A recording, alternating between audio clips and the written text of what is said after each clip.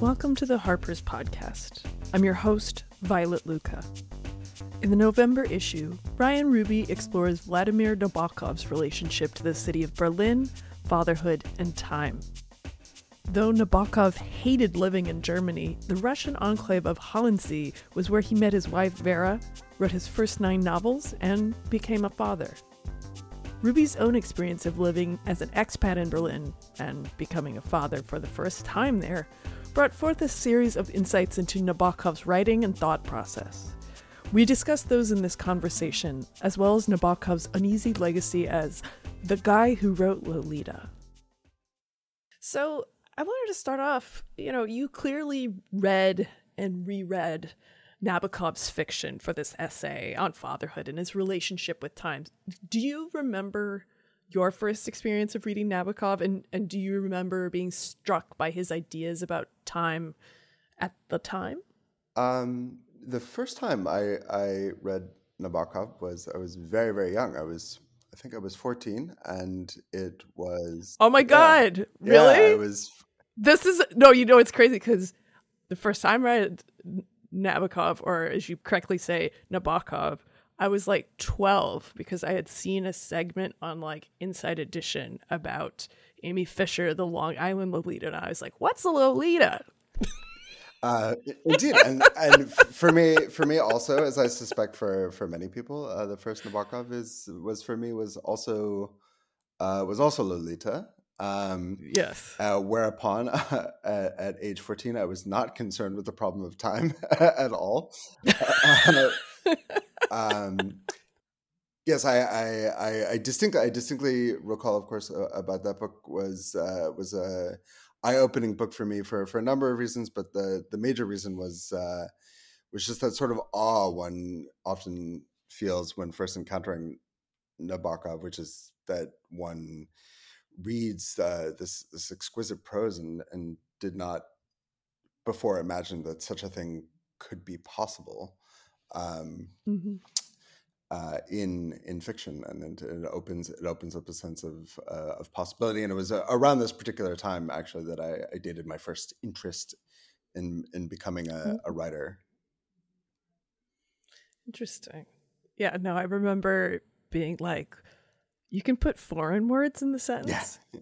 What are all? What's this French? What is all of this? I mean, it is like a. You're right. Your head kind of explodes for a variety of reasons if you're fooling around with Lolita at 14 or 12 or whenever. But I mean, how would you say your relationship with Nabokov has changed over time?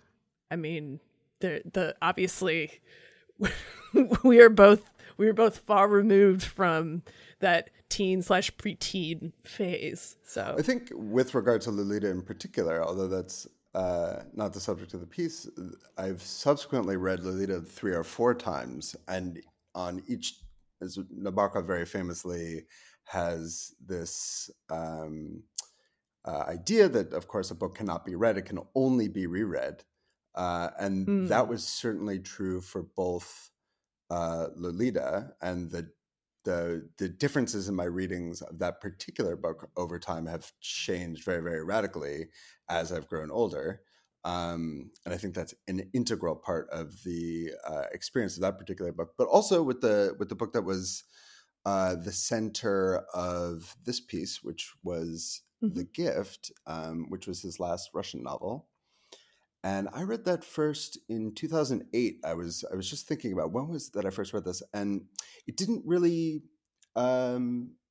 feature for me. It didn't really appear back on my radar screen. It didn't strike me in any way. It was just sort of I would not have rated it as very important compared to Pale Fire or Ada or Ardor.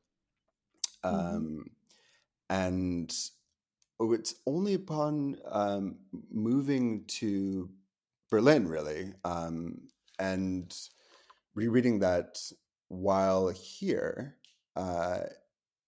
that book sort of opened itself up for me.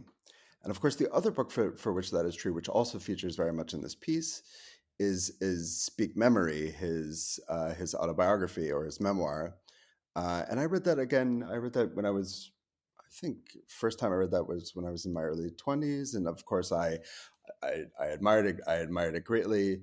But the sort of last time I reread this, and this is what the piece recounts, was on the day my son was born, or the evening of that day, and that book then totally rewrote itself for me because the part that I was interested in my first reading of that was his, description of his youth and his early development as a writer. But of course, when I read it in this new context with um, this new experience of becoming a parent, the part of that book that popped out to me and became important to me was that last chapter in which he describes both the birth and raising of his young son, Dmitri.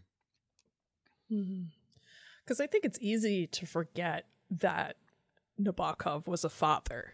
And I was so kind of surprised to learn that fatherhood had such a big impact on his writing life. So was there research you did about Nabokov's role as a parent that didn't make it into the piece? I mean, did he enjoy parenting, or did it just simply seem to suit him? Well, I think both. To be honest, like he is one of these people. As Speak Memory details, his description of his own child, is miraculous. He seems to have just a golden, treasured childhood. He grew up in an extreme luxury, and he was doted upon by his mother, but he was also very well. He had very fond. He was very fond of his father, and very much looked up to his father. And that relationship was very important to him throughout his life, and it appears all over his work. His father comes to a tragic end. He's murdered, assassinated, really, by accident. And that event reappears itself like a trauma throughout his work. He's extremely fond of both of his parents, and he seems very interested with Vera, his wife, to have provided a very similar childhood for his own son, Dmitri. And the part of Dimitri's sort of youth sort of does make it into the piece a little bit, but Dmitri goes on to be an opera singer and a race car driver and adventurer, and What a hell of a and he life. lived a hell of a life. And then he's also his father's translator, and he later, after Vera dies, becomes the caretaker of the Nabokov estate. The impression that you get from Dmitri is that he too also was very fond of his father. Vladimir and Vera went to go see his concerts, and were very proud of their son's achievement as an opera singer. And I think he was involved in, I think, either a car crash or a mountaineering accident, and both Vera and Vladimir are extremely nervous about this sort of daredevil life that he has all throughout his 20s and 30s, and so they seem to have had a pretty decent relationship there. Or from what we know, there doesn't seem to have been much competition or one-upsmanship taking place between them, and the parents seem to have allowed or been open to Dmitri leading his own life and becoming his own person, which I think is a really good test of a successful parenting relationship, parent-child relationship. Yeah, and I mean, how do you feel that Nabokov's happy childhood influenced his writing? Obviously, we're talking about the opera singer, race car driving son who actually has a really sweet relationship with his father, which sort of goes against the stereotype. And of course, there's the other stereotype that writers need to have suffered deeply in order to write richly or sensitively. I think that for Nabokov, the loss of his childhood. So he has this sort of utopian or Edenic rather. He has this Edenic childhood in he's born in 1899, and the world into which he is born sort of ends for him in 1917 with the Russian Revolution, and he and the family leave Russia, and Nabokov never returns. And so there's a sense in which this happy childhood is very much connected to a specific place in a specific time that is gone from history. And that nostalgia and pining for both that sort of pre-revolutionary culture, as well as for the Russian language. Of course, he goes on to become as the reason we all are when I say English speakers are interested in him is because he goes on to be an exemplary, one of the greatest English language writers. But for him, that represents something of a loss, right? He loses his everyday Russian, and he's confined to first an emigre world in Berlin and Paris, and then in the United States. And so for him, the loss of childhood, the halcyon childhood, the culture, the world in which he grew up is very present in all of his books. And specifically, one thinks of the portrayal of the childhood of the Wien twins, and Ada or Arter is a good example. Or, of course, in Speak Memory, his mother is said. He reports that his mother tells him that the Russian children born before the revolution are gifted with extraordinary memories as compensation for the life that they've lost in Russia, so that they can preserve this sort of childhood memory and of this country in their minds and take it with them outside of the country itself.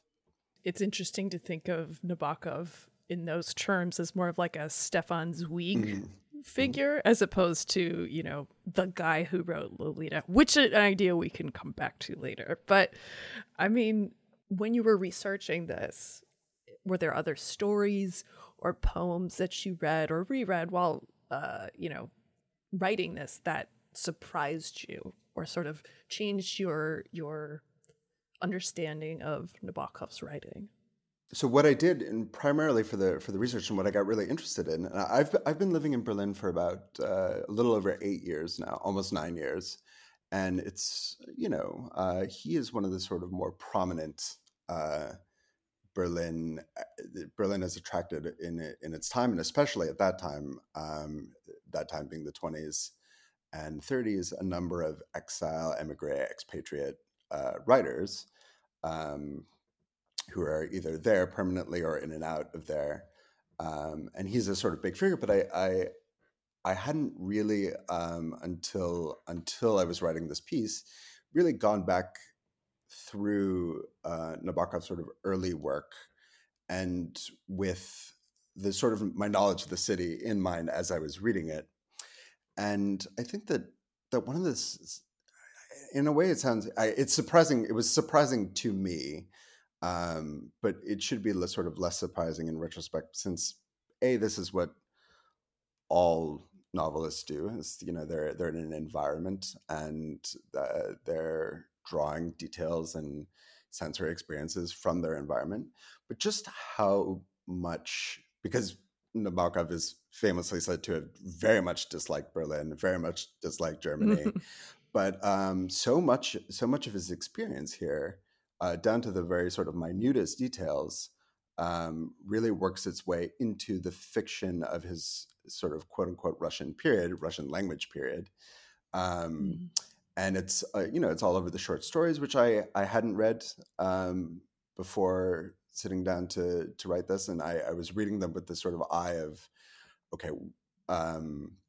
So Nabokov later, when he's a professor at Cornell and he's teaching Ulysses, he tells his students that what's really important to understanding Ulysses is you just sit down and you make a map, as it were, of Dublin, and where you have to figure out where Bloom goes on his trip in Ulysses. And so I sort of did the same thing with all of the Russian novels of his that I read and the short stories that I read. I was just picking out little details um, about Berlin that sort of appeared there, and I noticed, just sort of little features and facets of everyday life that when I had read these in the U.S. before I moved here, they just totally passed me by. They didn't seem relevant to me at all. But now they take on a sort of special relevance. Just to give one example, or say two examples, the gift opens up on April 1st, 1920 dash, and it's 1926, and April 1st is, of course, April Fool's Day, and much of the sort of jocular, sort of topsy-turvy world character of an April Fool's Day is central to that novel. But it begins with the story, this description of a moving van. And the letters in the moving van are described as sort of trying to leap off the side of the van, and as a sort of like, as the idea is getting eternity on the cheap. I'm poorly paraphrasing his typically much more lyrical and precise figure. But April 1st is a big moving day in Berlin, and when first of the month is usually traditionally the day that you move here, and April 1st is a big one because it's the first day. It's spring. It's when the contracts get renewed, and so on April 1st, it's just a day that you see all around the city of Berlin to this very day. People in the sort of crazy throes of moving things, and the streets are sort of filled with people getting in and out of vans and taking objects up and down stairs, and it has this sort of like carnivalesque quality to it, that is, when you read that and you think about that, if you think about it at all, it's just either as a sort of narrative pretext or as perhaps some kind of allegory of the April Fool's Day, but actually it's a very everyday life in Berlin occurrence, and you really notice that if you're not from the city, you really notice that differently from the way move-ins happen in New York, for example, where I came here from, which is much more sporadic. It's less a sort of like citywide event that sort of overtakes the city, and just sort of details like that.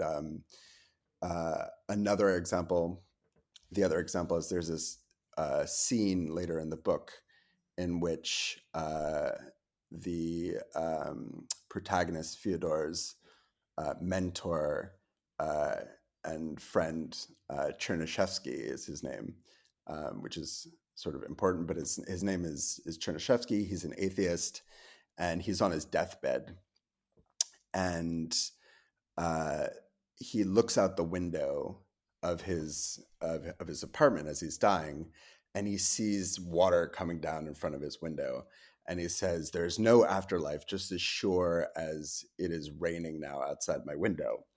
And Nabokov, or Fyodor, but Nabokov, the narrator, really sort of inserts a comment that what is actually happening is that the upstairs neighbor is watering her plants. And it's just this beautiful, it's this both beautiful and somewhat cruel observation that Nabokov makes at the expense of his character.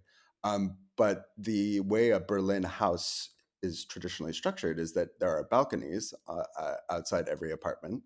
And on those balconies, there are always sort of rims where Germans like to have small little gardens.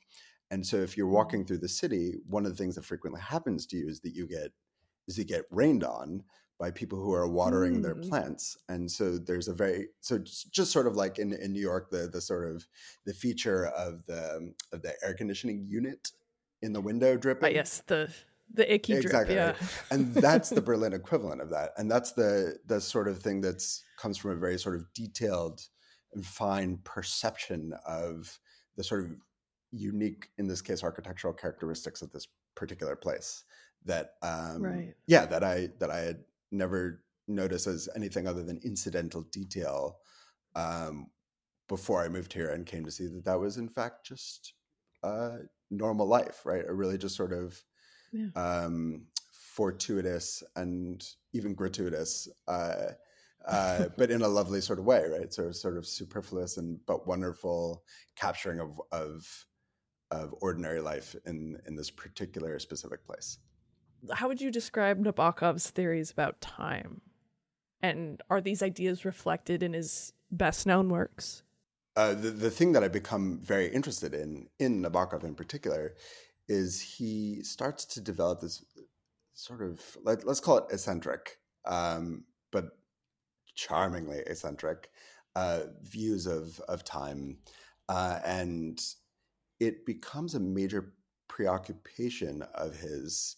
And it's one of the sort of through lines throughout his work. And it appears sort of the earliest place I located it was in this story, A Guide to Berlin. But it appears in The Gift, in Speak Memory, and it really, the sort of best known consideration of it is in his later work, Ada or Ardor, in which the protagonist of that book and the narrator of that book, Van Veen, is a philosopher, and he goes on to write a treatise called The Texture of Time. And around this time, so this is later in the 60s when Nabokov is living in Montreux, in this sort of a grand hotel with Vera in Montreux. And he's, at that period of time, he becomes interested in this sort of eccentric philosopher, this little known philosopher by the name of J.W. Dunn, who writes a book called An Experiment with Time. And the theory of experiment of time by Dunn is that dreams are precognitive. And so Nabokov becomes a sort of recorder of his own dreams and hopes to find in them evidence of being able to predict the future. And of course, the notion that the future can be predicted suggests that the notion that the future already exists, sort of imminently existent. And these sort of dream narratives, people have different views about them as sort of works of art. I find them to be very charming. He kept them all in his note cards, which he wrote. And the dream narratives are now collected in a book called Insomniac Dreams, in which are supposed to provide the sort of primary evidence for this. But in each of these different periods, let's say starting with A Guide to Berlin, but also moving through The Gift and on to Ada Ardor, he sort of is evolving a non-linear, sort of anti-normative conception of time. And in each of these books, it becomes, it's sort of hard to treat them as theories because they're all theories evolved by the characters themselves. And so there's a degree of novelistic irony to each of them. But as thought experiments, and so so the point being is that it's hard to ascribe them to Nabokov himself. And of course, he has, in my view, I think he took them more seriously than that sort of caveat would entail, because of course in Speak Memory, in his autobiography, of course, he also talks about the sort of he also bookends this book with this sort of new ideas about time, what time is, and essentially to be very, very simplistic about it, the standard notion according to which time is a simple progression from past to present to future is something he rejects in each of these versions of his characters' theories, and each of the characters are trying to find out different ways of conceiving of and reimagining time as a kind of thing which is simultaneous, where past, present, and future are coexistent in ways that our standard idea of time does not permit. Do you feel like his sort of obsession with his childhood, or not obsession, idealization of his childhood, a sense of something lost, that also sort of shaped that conception of time as something that is not necessarily linear and fixed? And certainly, and if we take his view that, I mean, there's a sense in which he's sort of in his fiction like reimagining the world in which that childhood continued. Um, and in one of the and this produces both sort of an idealization. It is also sort of tinged with melancholy. So in one of his Russian books, Gift, he sends his protagonist sort of back into what we assume is a sort of suicide mission, back into the Russia of his childhood. And this sort of gesture repeats itself very, very frequently as a mode of as a sort of mode of both that memory. That obviously the sort of standard thing you want to say is that, of course, memory, and Nabokov did have a tremendous memory for detail and recreating that detail in his own literature. This is a way of preserving something that no longer exists. And the time itself, right, the theories of time, if you wanted to say that they served a sort of psychological function, they are the working through of a sort of series of different possible worlds in which uh, lost possibilities that were lost to him in particular, nonetheless can be believed to have their own independent and meaningful existence, and that if we were to be able to consider time differently, we would see that those are not foreclosed, but are still open possibilities that can be imaginatively experienced and joined. And I mean, does parenting allow you to connect with these ideas about time, or does it influence your relationship with time in different ways? Oh, certainly. So in the piece itself, the sort of primary experience, the sort of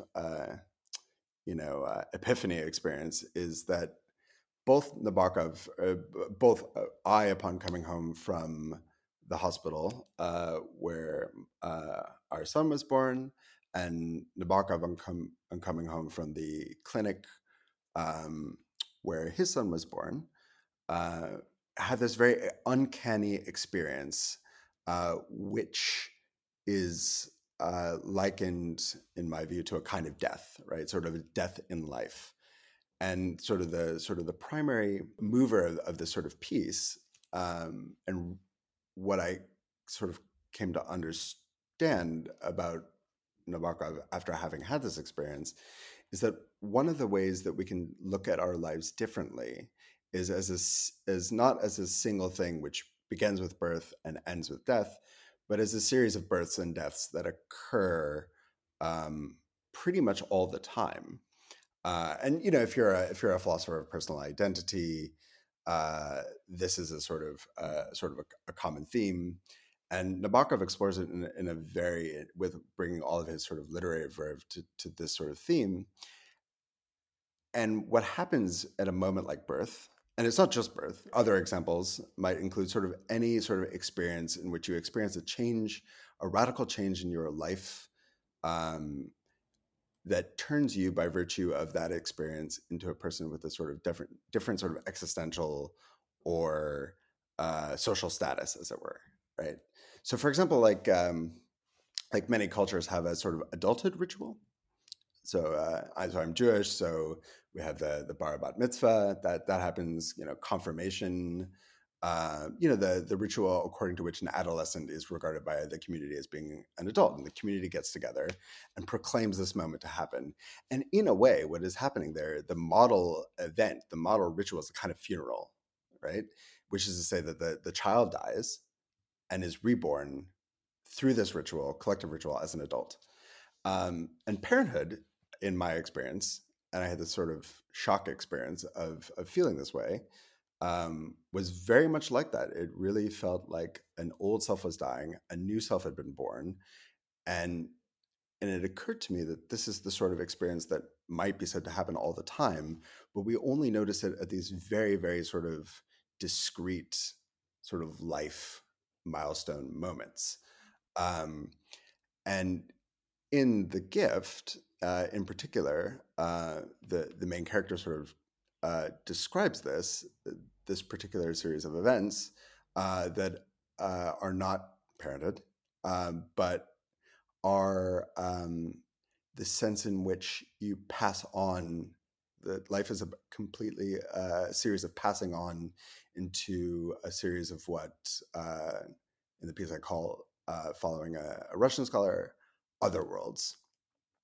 And each of those things is happening all the time, but we find it difficult to see it because our notion of time is that time is sort of continuous without breaks until consciousness, sort of physical consciousness, ends.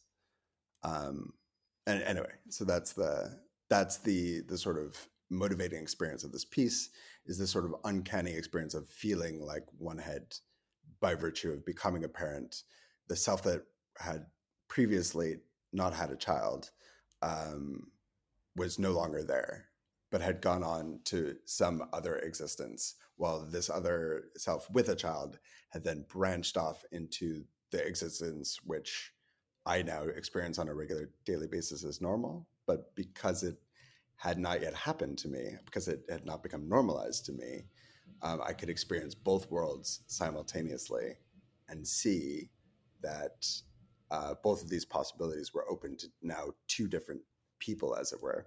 And that's the experience that Nabokov, I didn't know what words to put to it, but that's the experience also Nabokov describes when he comes home from the birth clinic where Vera has just had Dmitri.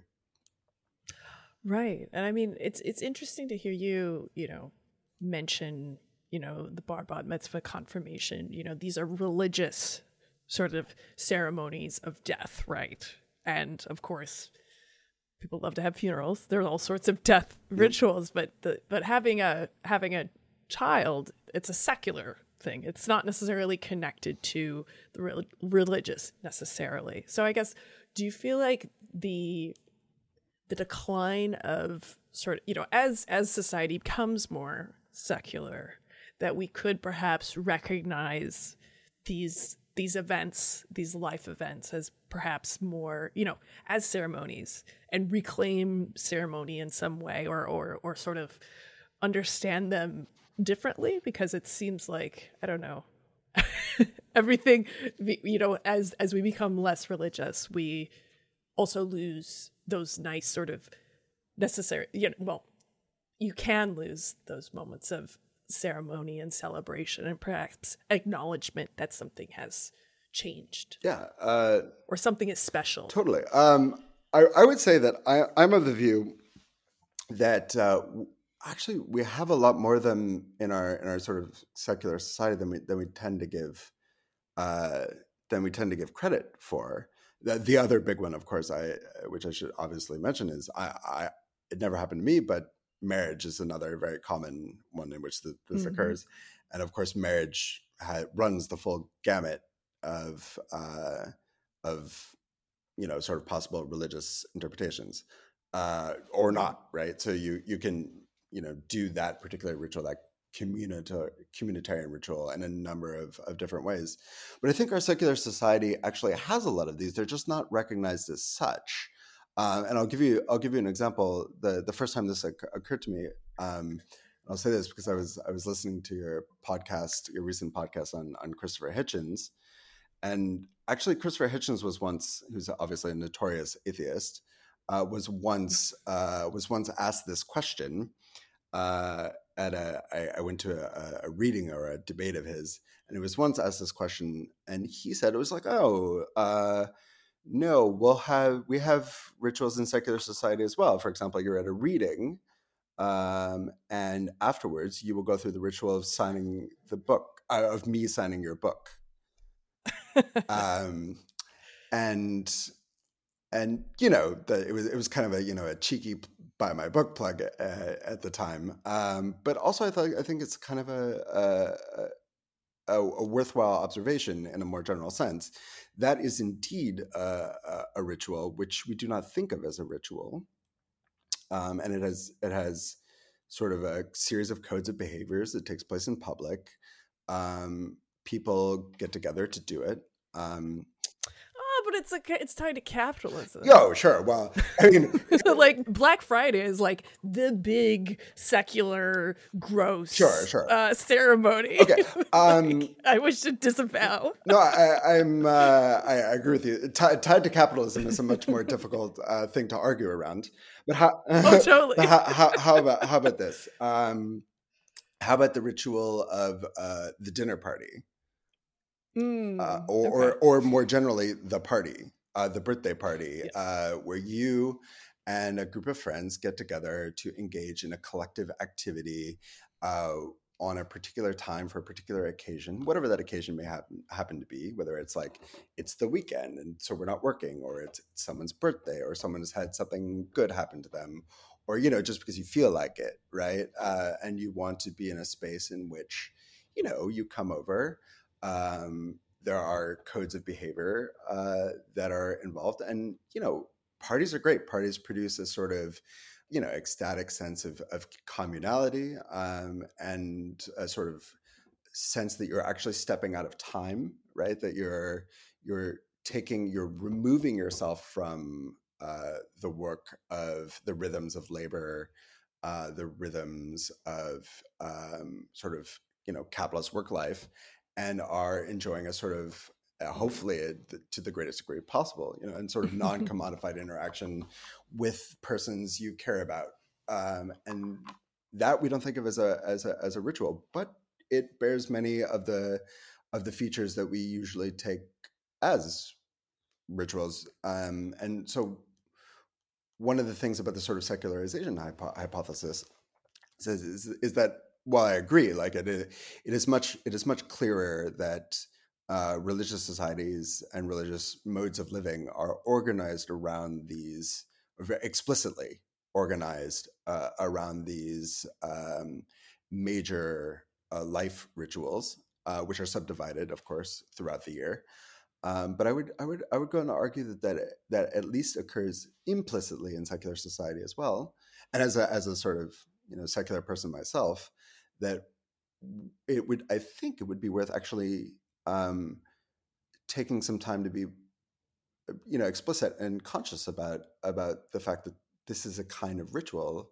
That there are many of these sort of ritual events that are occurring all the time in our lives, and because I think the virtue of the consciousness is I think it would give it gives it a little extra zest and spice. It actually makes it more fun, right? To think that because actually a party is not a frivolous thing. A party is a very important thing. A party is a wonderful experience, and it's something that you go to a party, you meet people at a party, and indeed, right? Everyone has had this experience. You meet a person at a party, and you didn't expect that they would be there, but because of the sort of conviviality of the environment and space, you go on to befriend that person, and then you know that person for the rest of your life, and you go to that person's funeral, or that person comes to your funeral, and all that happens, and you would be a totally different person had you not had this sort of collective birth into this new relationship. And so I think that the value of the sort of the lesson here, if one had to be so, if I had to be so vulgar about it, was that what Nabokov is sort of suggesting to us is that, in fact, it's worthwhile to have a sort of, that we're presented with one way of looking at the world, and one sort of, in his case, it's a sort of particular chronological or chronotopic regime. And we take it for granted.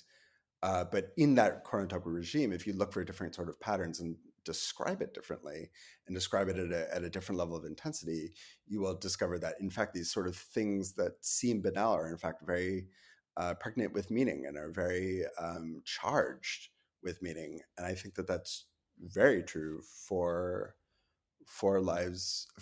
We just don't look at them like this. Yeah. No, I mean, FOMO is real. Don't RSVP unless you really mean it, because it could change your life, right? It's true. Do you ever go to? Yeah, I mean, I recall back when I was going to more parties, you would have that beautiful sense of anticipation. You'd be like, what will Yeah. happen to me on this particular night? Like, and on many of those nights, something, hopefully good happens, um, and yeah, and it changes your life forever. And I think everyone's had that experience. Yeah, absolutely. And I guess I'd want to close on perhaps a far less metaphysical, far more boring question of what do you make of the fact that Nabokov is kind of just the Lolita guy? I'm actually really glad you asked this. Good. No, very good. So again, this sort of piece pretty much totally avoids the question of Lolita whatsoever. And I think one of the things that I learned from really sort of systematically going through his early work was that I have a new thought about Nabokov as the Lolita guy, right? So the vast majority of people I would imagine who read Nabokov read Lolita first, sort of like both of us, right? We both read Lolita first. It's the big hit, right? And the vast majority of those people, um, you know, that will be all of Nabokov that they read, and otherwise there will be sort of scatterings of reading of Nabokov, and I think that Lolita reads very, very differently when two things happen. One, when you realize that it's his 12th book, right? So we encounter it usually as his first book, but in fact, it's his 12th book that he writes. And of course, as I was saying earlier, the vast majority of people will only read Lolita once. And the book, of course, changes once you start to read it multiple times. And it becomes a very different book on your third read than it is on your first read. And so these two particular factors of the sort of very contingent way that we receive this particular author and this particular book determines a lot of the discussion about it, in my view. And that discussion would look very, very differently if once it's read as a sort of mid-career piece, and once it is read multiple times by a reader over the course of their life. So, my general impression of the reading of Lolita is that, or the sort of the way Lolita enters discourse is that it is an immoral book, right? Yes. And this, and then of course, as the discourse flattens out, as readings sort of flatten out, we come to sort of see that as there is in our time and place of a flattening of protagonist and an author, which one sees. Oh, and if somebody likes the book, there's also a flattening there Yes. too. And so I will say two things. One is this is intentional. So I believe that what Nabokov is doing is intentional here, and the idea is that when you read Lolita at 14, as I did, and if you, especially, I'm male, right? So I identify with Humbert, and there's this like at 14, right? And you're like, which is probably the safest right? age. Well, yeah, exactly. So Lolita gets introduced in that book. Dolores Hayes gets introduced in that book as a 12-year-old, right? And so you have, and on the back of my vintage edition, I think it's Edmund Wilson who says this is the only true or the truest love story of the 20th century, right? Yes. Which is also an extremely misleading thing to say about this book. Yes. And so what happens is that you, the reader, especially if you're a young reader, you are being seduced by Humbert. And what is happening to you is that you are taken with this miraculous and incredible, or as he says, fancy prose style. You are being taken in, and the idea is that you are being treated to a prose style that allows you to ignore what is happening in the book, which is an act of extreme cruelty. And so you're seduced by that, and you are inclined, on the grounds that it's beautiful prose, to forgive it. And that is an immoral thing to do. And once you read it again as an adult, in your 20s and then in your 30s, you come to understand that that is precisely the point. You are being asked to take the side of someone who has done something wrong. The author knows that it's wrong, and we know that the author knows that it's wrong. And here comes the previous point about it being his 12th book. Is that his biographer Brian Boyd calls one of the themes of Nabokov's writing the automaton theme. And one thing that frequently occurs in many of the books, whether it's King, Queen, Knave, or whether it's Laughter in the Dark, or whether it's The Defense, is that people are reduced to automatons. They are the immoral thing that happens, the cruel thing that happens, is that the characters in those books become less than human. They become objects to be manipulated by someone who has more power than them in that particular situation. And the absolute apotheosis of the automaton theme is in Lolita, where Humbert destroys Dolores Hayes's life, molests her, rapes her, and grooms her, and essentially imprisons her, right? And what you have here, right? And just actually, when we were working on the drafts of this book, the editor asked me, just like, do we want to consider this? Because what we have here is a parent-child relationship, right? Which is that Humbert marries Dolores's mother in order to perform this act of cruelty on her. And so what we have there is a sort of immoral mirror of his own very happy relationship with his own child, right? And so because of this, in this book, what Nabokov is writing is, in fact, the thing that he thinks is the most immoral thing. And this particular important relationship to him is shown in the absolute most degraded, cruel, immoral light. And that's something that becomes clear when you sort of have read through Nabokov's work and see that this is a thing that he's preoccupied with.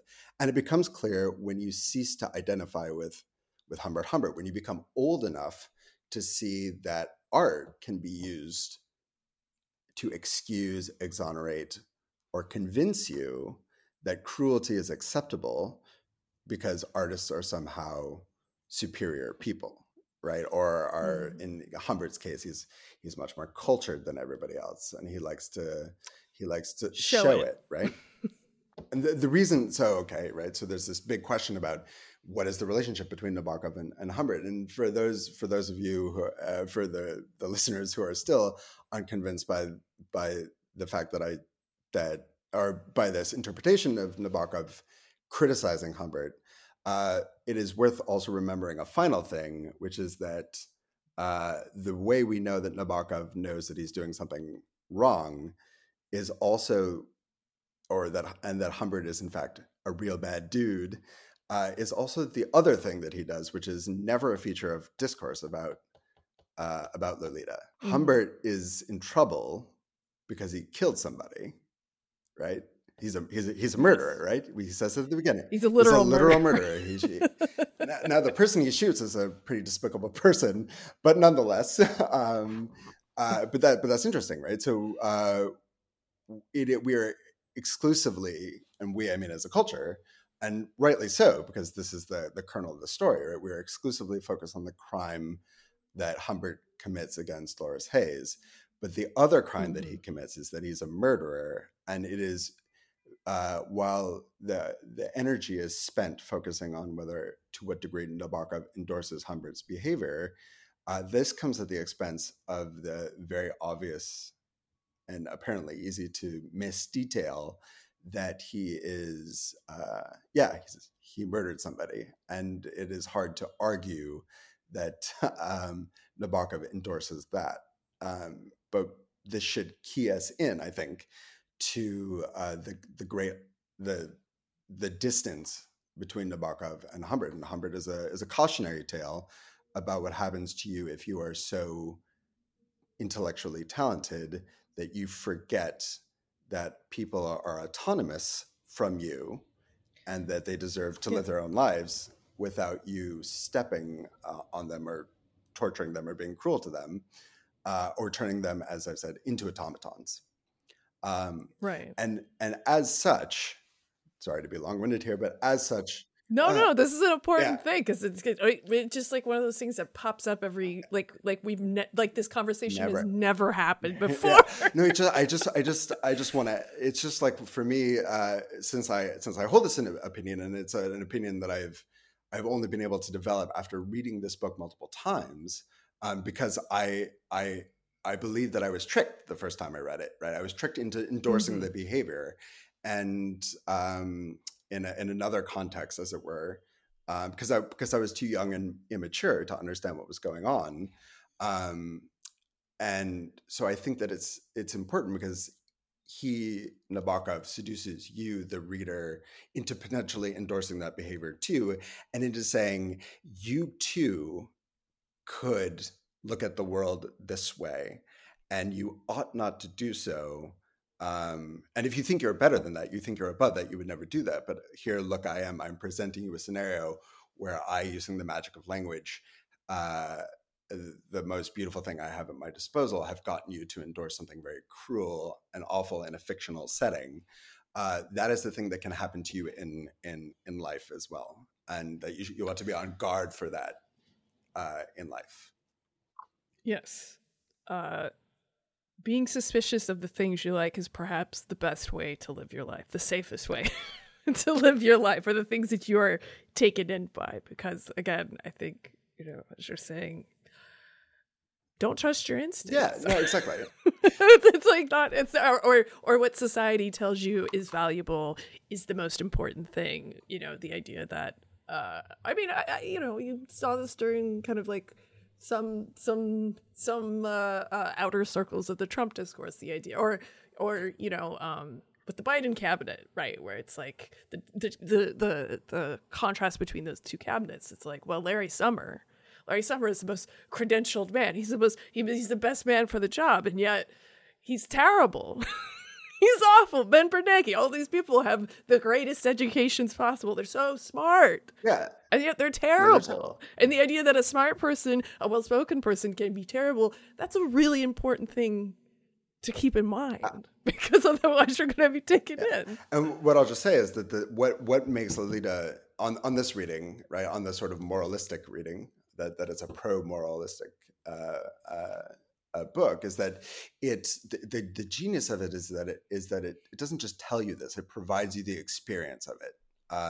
Yes. And that it provides you the experience of it, and then on your second reading you feel a little bit ashamed for having been taken in, and that and then you can identify it. And to each of us are susceptible to different things, right, to different excuses for cruelty, right, and that depends on our personalities. Again, credentialing, intelligence, maybe one of them. There are numerous dozens of others we can think of. But if you're the sort of person who, like me, right, is someone who for whom literary power is one of those things, right? Mm-hmm. It was an incredibly useful experience to me to have both the highest degree of literary power allied to that particular temptation, right?